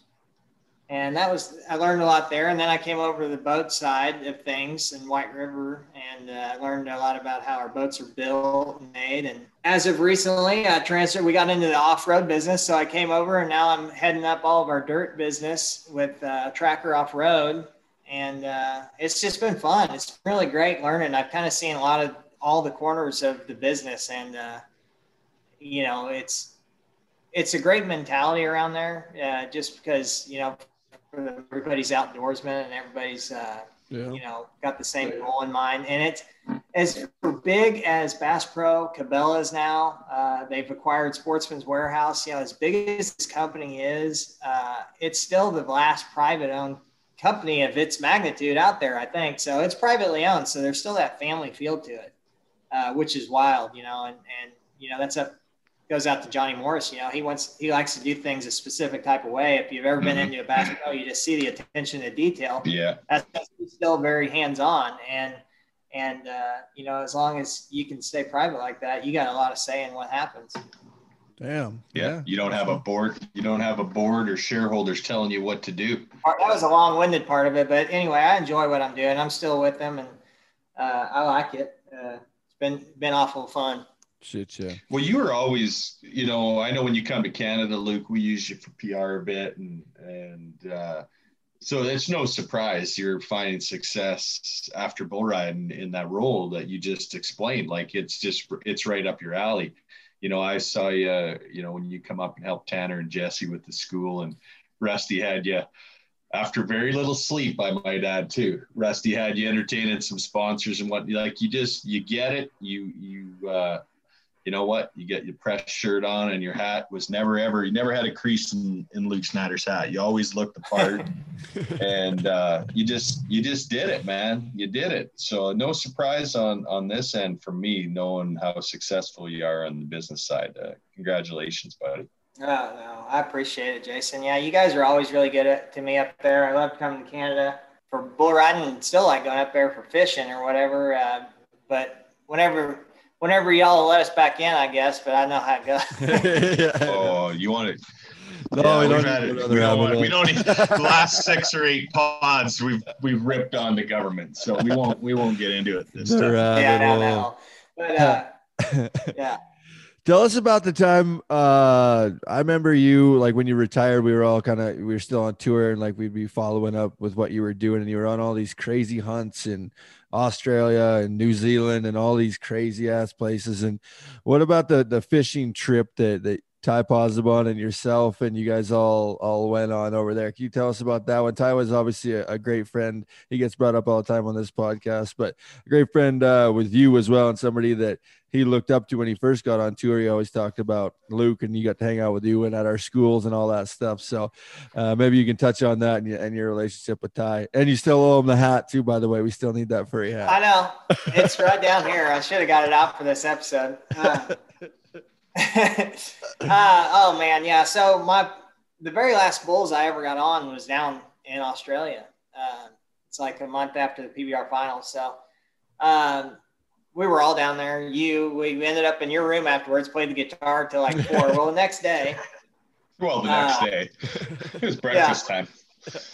The next day, we have an opportunity to go out on a fishing boat out on the Barrier Reef. Well, it was a live-aboard type of boat with a fishing boat, that would follow us. So it was just, a really, really awesome trip that we were fortunate to take. So I took Posy and Jade and Matt West with Harv Stewart. Yeah, I was there. Yeah. But anyway, Ty, he had said that I don't know. You guys probably know better than me. He hadn't done much more than like a little maybe lake or pond fished up there or something. I don't think he'd been out on much big bodies of water. no, and not much of an outdoorsman by any means. Yeah, well, exactly. And he's already got a big cast on his arm. He's just like, I don't care. I'm not going to miss this. I'm going out there. So we got him in the middle of the Great Barrier Reef with not anything in sight on this boat. And his poor wife, Jade, she is just gets deathly sick when we're going out there. And she gets seasickness. And if you know anything about seasickness, I mean, you don't get over it. Until either you jump in the water or it just runs its course. And so he's like, all right, Jade, well, you better go in there and get some sleep because I'm going fishing. So we went out, caught him a bunch of ocean fish, and he hand lined a big shark up. We put some meat out one night and he hand lined a shark up. Well, anyway, the next day there's a scuba instructor there and she's like, well, you guys want to get in the water? And I was scuba certified. Ty obviously was not, but we put a snorkel on him. And I said, well, I'll just go snorkel with Ty. So we go out there, and when you're in the ocean, in the Barrier Reef, you can just be swimming and just have all this land kind of under you, not too deep, and then you'll just come off a shelf, and it's just a black hole. Well, we came up on one of those, and Ty looked over that, and it was just black, and he started crawfishing back, and I mean, it's like he had paddle on his ass because he couldn't make it back to the boat fast enough, and he wouldn't get back in the water. I actually got a picture of he's on this little rubber dinghy and he's making the lady swim and pull him back to the boat in this diving dinghy. Yes. But it was a great memory I had with him. You know, we spent 4 days out there, and you know, like I said, caught a lot of fish, and it was a hoot. But man, he was so scared of sharks. I mean, he wouldn't even put his toe in the water anymore because I'd mess with him a little bit, swim up behind him, and grab his foot. So it was part of me to I made him scared shitless. Yeah. What's probably the craziest thing that you've hunted? I remember where did you do the hunts for like the museum and shit? Didn't you guys go on like a big hunt where you had to just get like all these different sorts of animals? What's kind of maybe the craziest? We got a lot of hunting people that listen in, or what's kind of the coolest hunt that you can recall? Yeah, I was fortunate to go on some pretty neat hunts. And then we used to do those hunts with Ford Outdoors. So me and McBride went on a stag hunt one time. I killed a really big stag on the North Island of New Zealand. He was like, I mean, just crazy. He was the old guy, so I wasn't out there necessarily to take one that big, but you know, when you sit around the fire and start talking to the owners and out there, you start doing some wheeling and dealing, and he knew he was getting old, and some of the younger stags were getting the better of him. So after that, the next day we started, for the next 2 days, we started putting a move on him, and I ended up taking him, and I think he scored like 475 or something, which or something like that. Anyway, did you get it brought home? I may be saying that. He was really big. He was massive. But yeah, he's home, and they full body mounted him, and he's in the Bass Pro Wonders of Wildlife Museum here in Springfield. So that was a really cool hunt. I was able to go to Africa, spend a couple weeks down there, and that was probably about the scariest hunt I've ever been on. Just the fact that everything down there, much like Australia, wants to kill you and can. But, you know, I'd be in the same area where, you know, you'd come over a hill and you've been hunting there for an hour and a half or something. And there's a whole pride of lions, you know, that could easily get to you. Yeah. And the guide's, you know, got the big stick on his shoulder, just having you back out slowly. Yeah. So, you know, stuff like that. But the one thing, you know, people just messing with you, telling you stories about the black mamba down there and everything. Like if it bites you, you don't even have a time to write a letter to your loved ones before you die and all this stuff. And like, fuck. Yeah. So they got me all fired up about that. And you're walking through this super tall grass and everything that crunches or moves. You're like, because these black mambas, they said they'll just go as quick as you can run flat out, and then they can stand up, you know, at a high level.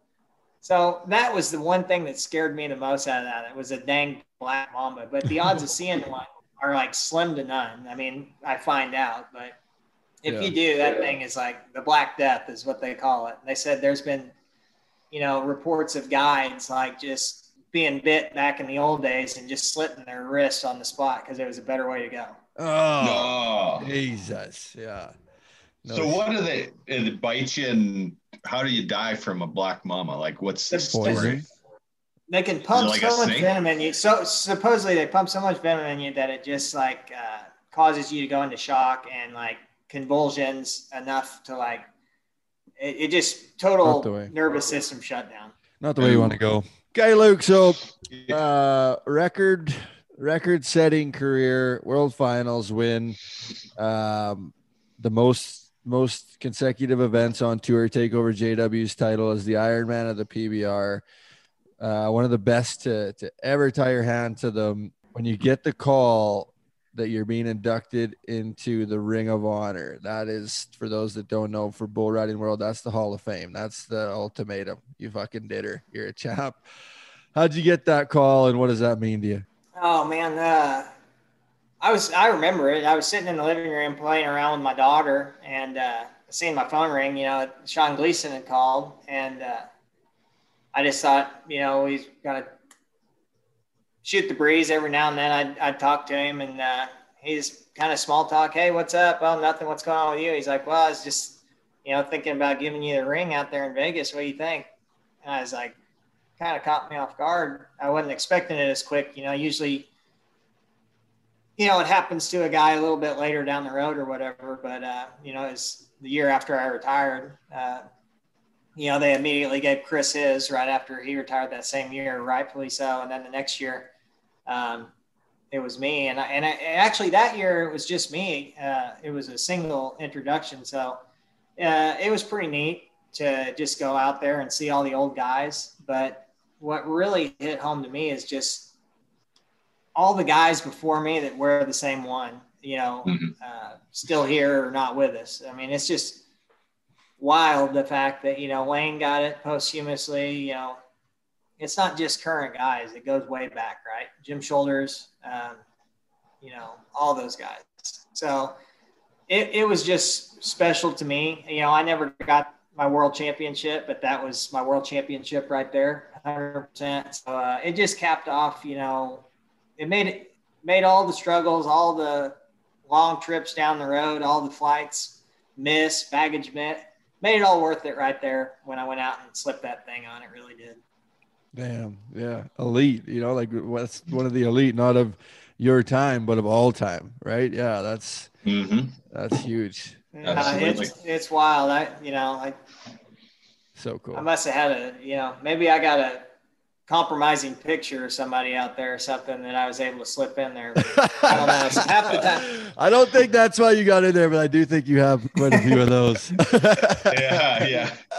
Hey, there's two stories that always kind of keep getting brought up, right from JB to Jesse to a bunch of different guests that we've had on. We'll start with Calgary, I guess. Were you part of the escalator trip with Jesse? I was right there. I was right there. Right there. I was right there. I was probably 15 feet away.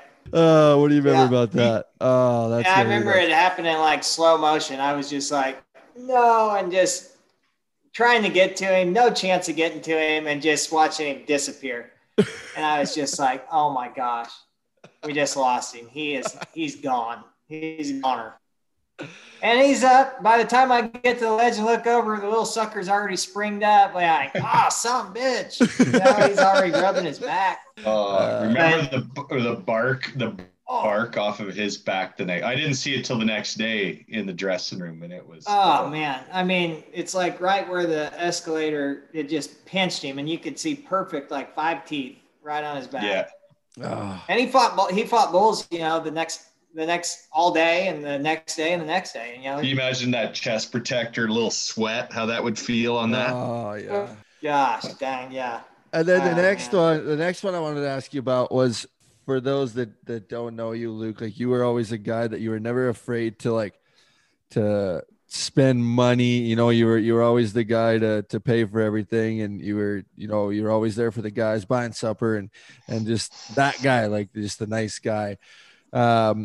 Alaska always gets brought up. Or did you have any experiences in Alaska that maybe were a fun time or a little scrappy time? Maybe your dad's black belt taekwondo came out. Oh man, who are you getting your intel from? Is what I he does a hell of a job finding the dirt. Yeah. This guy.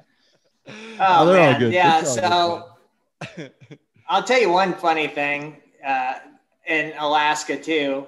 I got on we were in Fairbanks and I got on this bull, won the first round. So whoever won the round got a chance to get on a bounty yak. And they kept this thing in the back, and it was a little mean, ticked off thing. It had a backbone, like a yak. Oh yeah. Just, yeah. And it's old scraggly tail. And they're like, yeah, you get on the bounty yak for $5,000, if you ride him. And I was like, oh shit. All right. So I put my rope on him, and I'm like, it's to the side of his backbone. I slide up there, and I'm just like, luckily my daughter was born. So this thing jumps out there and just flat spins, chases his tail, just hooking my shafts. I was like 72 points. Get off. This stock contractor is nowhere in sight. He's gone. $5,000 that it starts going down. No, it was 1,000. And it was this and that. I think I got like $500 out of the deal. So oh god, it was kind of a squirrely deal when you go to Alaska. Really, the only things up there is just a big military base, and everybody likes to go to the bar and tie one on and end up fighting before the night's over.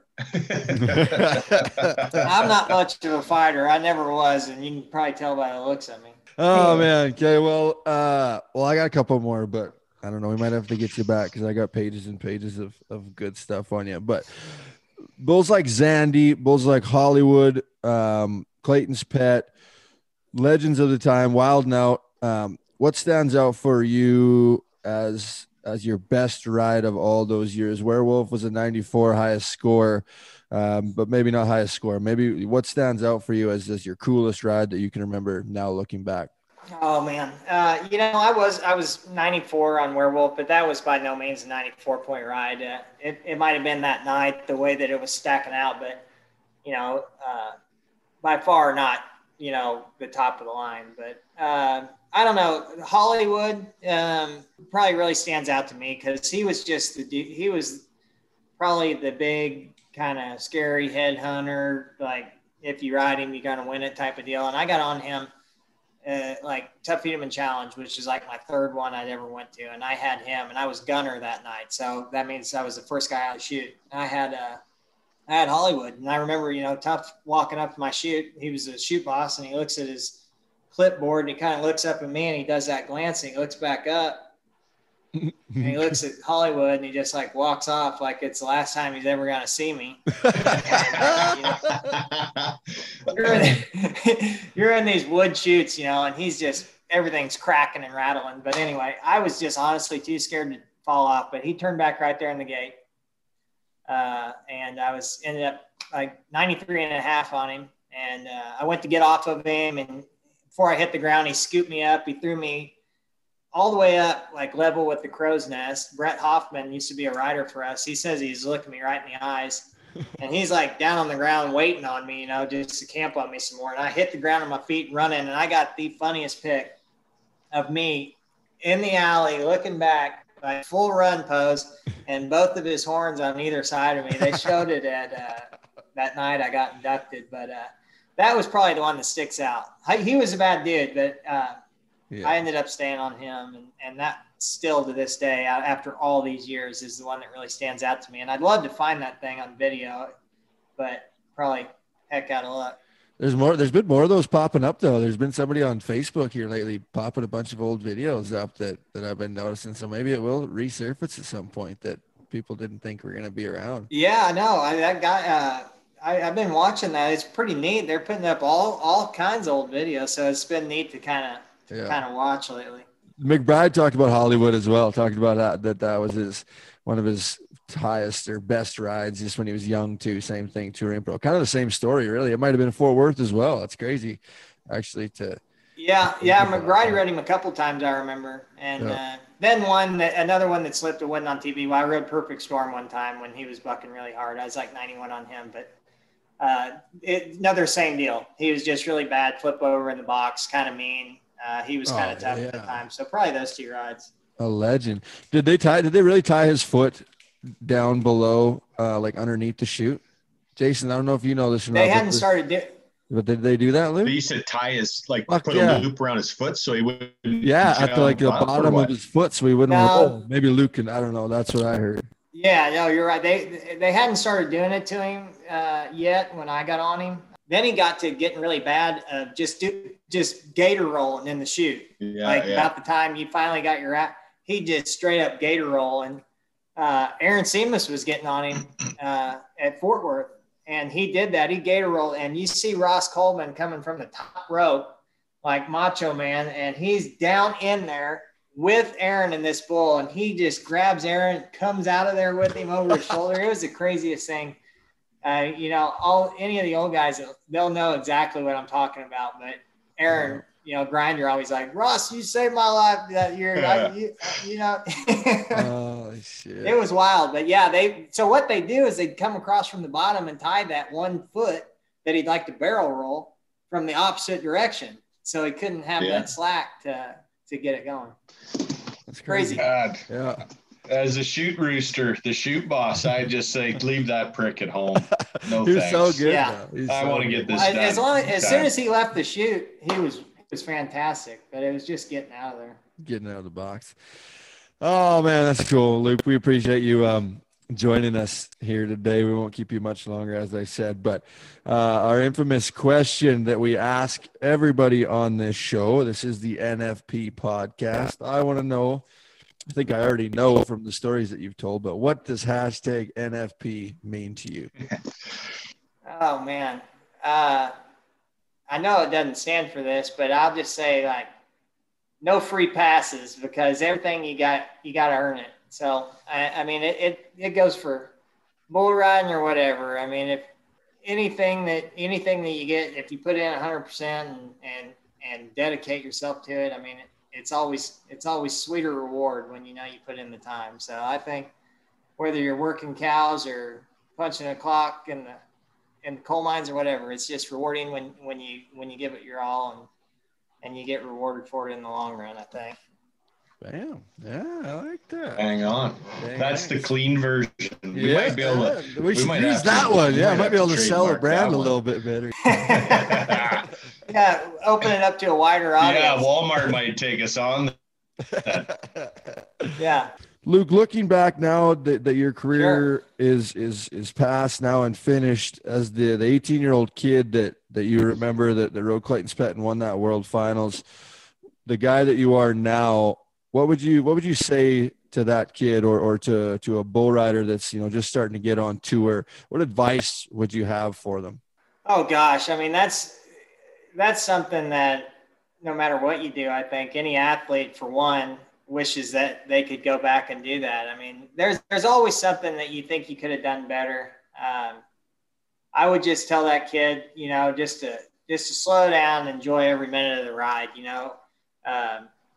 Appreciate the small stuff. It's not always about just getting to the event, getting on the airplane, going to the hotel and the event. There's a lot of the world out there, that I've been fortunate to see after the fact. But I mean, we rode in every single major city for, 13 years. We'd hit 43 major cities a year in all these countries, and, just get out there. I mean, and enjoy every minute of it. I'd tell that kid, long story short, I'd tell that kid to slow down and take it in a little. Yeah, that's a good statement right there. Yep. Stop and smell the roses. That's a saying that stood the test of time. Okay, man, well, we appreciate you. And before I let you go, I just want to say, from me, I appreciate everything that you did for me, probably through my career without knowing it as well. When you came up here and started doing these schools, I was kind of on the edge of getting on tour or being a half good bull rider, and learning from you and Pozzebon, even just the form of bull riding, the style that you guys had in the actual sport, and then outside the arena as well, and just holding yourself and taking care of business and having fun, man. I appreciate everything you did. And I know you always talk about Michael Gaffney being a guy that you looked up to and helped you so much in your career. And maybe he didn't know that too. And you said that in your speech when you retired. And I just wanted to let you know personally that you were the Michael Gaffney for me. You were the guy that did that for me. And I always looked up to and helped just from knowing you personally and doing those schools and shit. And helped me out a lot through text messages and all the support through over the years. So I appreciate you big time in that sense. Oh, man. Well, I appreciate that, Tanner, but I'll tell you what, man, you always had it in you, that's for sure. And especially, you know, for getting your fill out of the bull riding thing, which you did so well, and transitioning and being just as an outstanding bullfighter. I mean, you've always had the fire in your gut, man, but I sure appreciate that. And happy to call you a part too. Yeah, I'm gonna go get a tissue. Yeah. No, you know what?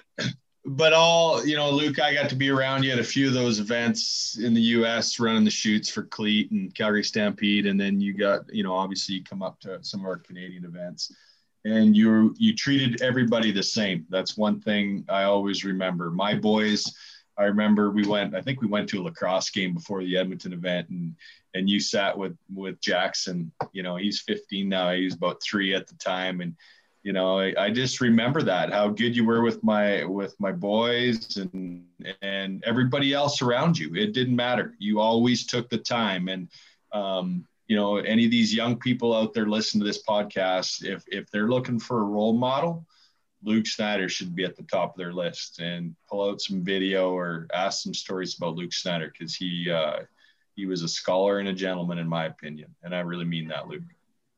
I appreciate it, Jason. Really, guys. You guys are too kind, but we had a lot of fun, and it ain't over. Trust me. That's another thing I'll say. Life doesn't end. It's still a bunch of fun and ready to roll. And you guys can attest to that. So I appreciate it, guys. And like I said, hopefully we can all get together here before too long. Amen. Hell yeah. And if you're going to ask Luke Snyder stories, make sure that they're the PG versions.